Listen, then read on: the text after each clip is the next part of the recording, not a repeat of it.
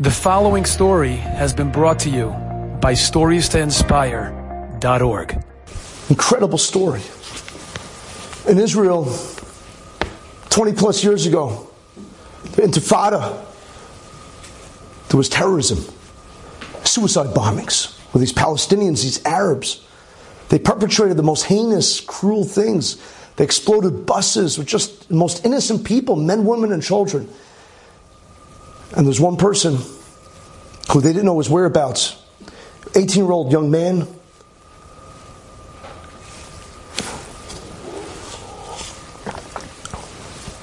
No one knew where he was. And they called an older man and they said,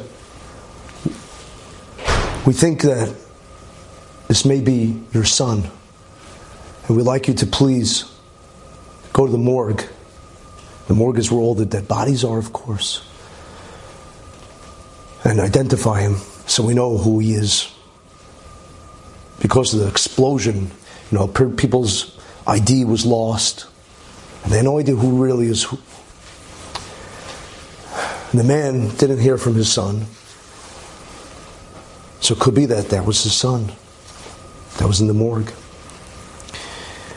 No one should ever face such a tragedy and such suspense of having to go to a morgue and see if that's your son and identify your son. So with great strength and great faith,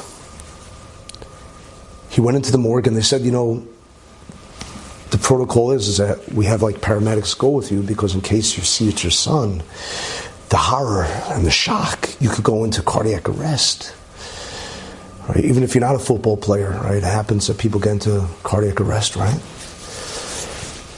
And maybe we should send the paramedics in to save your life in case you need it. And he says, "It's okay. Let me go in alone. Let me have my privacy." He goes in, and 10 minutes, 20 minutes, 30 minutes, 40 minutes, 50 minutes, time is passing, and he's not coming out. 2 hours. And they're petrified that maybe he died in there also. He saw it was his son, and he only had one child, his only child, and it's over. So finally somebody went in. They didn't want to interrupt his privacy, but they had to make sure he's okay. And they see he's sitting there, and he's alive, he's well. And the person asked him, "Is that your son?" And he said, "No." So why don't you come out? Why don't you get up? Leave. He said, "Well, it's not my son, but it's someone else's son. And if I leave, it means I'm relieved and I'm happy. But what about the other person's pain? How can I just leave when it's someone else's son?"